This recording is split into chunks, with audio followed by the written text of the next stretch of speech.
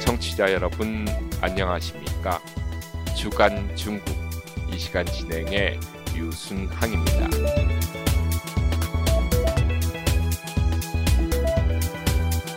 한국과 일본을 차례로 방문한 조 바이든 미국 대통령이 중국이 대만 침공 시 미국이 대만 방어를 위해 군사 개입을 하겠다는 뜻을 명확히 밝혔습니다. 지난 23일 도쿄에서 열린 미일 정상회담 후 공동 기자회견에서 대만 방어를 위해 미국이 군사 개입할 것이냐라는 기자 질문에 바이든 대통령은 이는 우리의 약속이라면서 분명하게 예스라고 대답했습니다. 그는 하나의 중국 정책에 합의했지만 중국이 이를 근거로 대만을 무력으로 점령할 수 있다고 생각하는 것은 적절하지 않다라는 설명도 했습니다. 바이든 대통령은 중국이 대만 주변으로 군용기를 보내 무력 시위를 하는데 이는 경솔하고 위험한 짓이라고 경고하면서 중국이 대만의 무력을 사용할 수 없도록 미국은 일본 등 다른 나라와 함께 할 것이라고 말했습니다. 1979년 중국과 외교 관계를 수립하면서부터 중국의 대만 침공에 대한 미군 개입 여부에 대해 미국은 이제까지 줄곧 모호한 정책을 써왔지만 바이든 대통령이 이를 점차 명확하게 하고 있습니다. 바이든 대통령은 지난해 10월 CNN으로 생중계된 방송에서도 위와 같은 비슷한 발언을 했었지만 이번 도쿄 발언이 더 명확한 것으로 기록되고 있습니다. 이 같은 발언에 대해 백악관 관계자들은 대만을 향한 미국 정책의 변함이 없다고 진화했고 베이징에서는 왕원빈 외교부 대변인에 나서 대만 문제는 중국의 내정이라고 강력하게 반발했습니다. 그러면서 그는 중국인들의 영토 주권을 보호하겠다는 결심을 낮게 보고 14억 중국인과 대립하지 말라고 또 말했습니다. 주간 중국 이번 주에는 탈출하듯 상하이를 떠나는 긴 행렬, 중국 국산 항공기 C919의 시험비행, 남캘리포니아 대만 교회에 발생한 총격 사건 등 이야기를 전해드리겠습니다.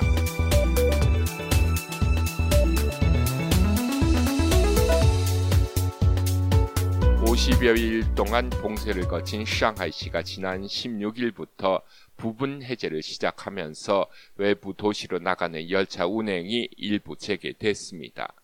그러자 수많은 사람들이 줄을 서서 상하이역과 홍차오역으로 몰려듭니다. 기차역으로 가는 긴 행렬이 수 킬로미터를 이어가고 있지만 모든 사람이 다 상하이를 탈출할 수 있는 것은 아닙니다. 일단 도착지에 귀향 신청을 해서 허가를 받아야 합니다. 이 허가를 근거로 상하이 거주지 주민위원회에서 외출 증명서를 받아야 합니다. 그 다음 수순으로 열차표를 구매해야 하는데 부분 개통으로 상하이를 출발하는 열차는 하루에 22회밖에 없어 열차표 구하기가 하늘의 별 따기만큼이나 어렵습니다. 운 좋게 열차표를 구했거나 안표상을 통해 열차표를 구한 사람들이 이제는 기차역으로 가야 하는데 대중교통이 운행되지 않고 택시도 예약되지 않고 있습니다. 그래서 많은 사람들이 자전거를 타고 심지어 걸어서 역으로 향합니다. 한 젊은이는 21km를 걸어 이튿날 새벽 4시에 홍차오역에 도착하기도 했습니다. 이달 말 늦어도 6월 초에 봉쇄를 해제할 것이라는 예측이 나돌고 있지만 코로나 방역으로 인한 상하이의 봉쇄는 아직도 완전 해제되지 않은 상태입니다.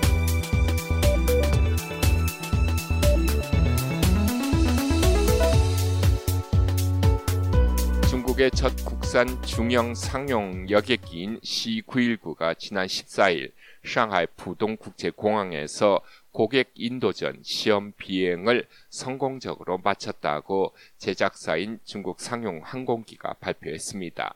CCTV의 보도 내용입니다. 같이 들어보시겠습니다. 中国商飞公司了解到，即将交付首家用户的 C919 大飞机，今天上午在浦东机场圆满完成首次 C919는 기내 통로가 하나인 중형 여객기로 158에서 168개의 좌석을 설치할 수 있습니다. 중국 상용 항공기가 2008년부터 연구 개발을 시작해 예정대로라면 작년 연말에 이미 고객사에게 납품을 했어야 했지만 미국의 제재와 코로나 역병 등 영향으로 약 6개월 정도 납기가 늦어진 것입니다. 보잉 737과 에어버스 A320과 경쟁을 하게 될 C919는 엔진과 운행 소프트웨어 등 주요 부품을 미국과 서구로부터 조달하고 있어 실제 국산화율은 약 60% 정도입니다. 미국 정부가 제조사인 중국 상용 항공기를 상무부와 국방부가 지정하는 블랙리스트에 각각 올려 관리하고 있습니다. 그러니까 중국 상용 항공기가 비행기 제조를 위해 엔진을 구매하는 데 있어 절차상으로 미국 정부의 허가를 먼저 받고 엔진을 수입한 다음에야 제조와 조립 등 수순을 밟을 수 있습니다. 위에 말씀드린 납기 지연 역시 이 허가 절차에 따른 차질 때문으로 알려졌습니다. 중국 항공사들의 새 비행기 수요가 2040년까지 총 8,700대라는 통계가 있습니다. 그간 양대 메이저 여객기 제조사인 보잉과 에어버스가 이 수요를 충족해 주었지만 중국 국산인 C919의 시험비행 성공과 출고로 이제는 ABC, 즉 에어버스, 보잉과 코맥의 경쟁 구도가 형성될 것이라고 중국인들이 내다보고 있습니다. 아직은 중국 국내에서의 시험 비행 성공으로 국제 노선으로 비행할 수는 없습니다만 거대한 국내 시장 수요로 코맥은 이미 800여 대의 구매 주문을 받아놓은 상태입니다. 하지만 ABC의 경쟁이 가열될 경우 위에 말씀드린 미국 상무부와 국방부가 블랙리스트에 의거해 제재를 가할 경우 C919 양산에 미국이 영향을 끼칠 수 있다는 분석이 있습니다.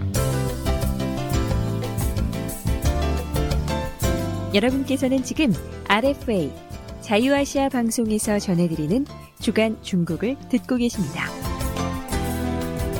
지난주 16일 한 남성이 미국 라스베가스에서 총 2자루를 구매해 대만인이 주로 다니는 교회인 오렌지 카운티 라구나우즈시의 제네바 장로 교회에 도착합니다. 문을 쇠사슬로 걸어 잠근 그는 교회에 있던 40명 신도를 향해 무차별로 총을 난사해 1명이 숨지고 5명이 중경상을 입었습니다.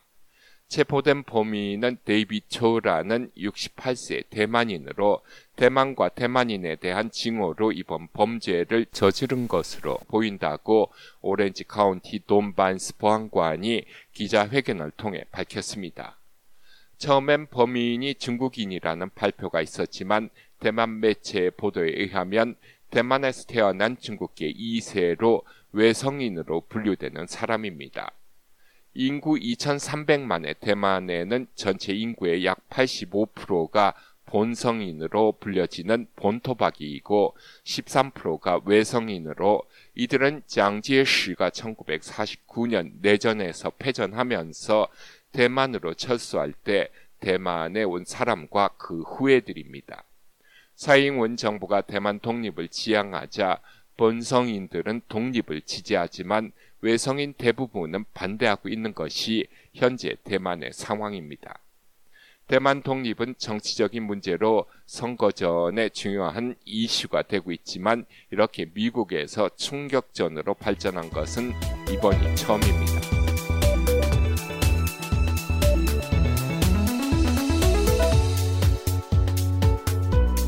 결혼 반지를 분실한 짱홍이 화장대 여기저기를 뒤지다 방 안 쓰레기통이 비어 있는 것을 보게 되고 마침 그 시간에 쓰레기 청소차가 음악 소리를 내면서 집 앞을 지나가고 있습니다.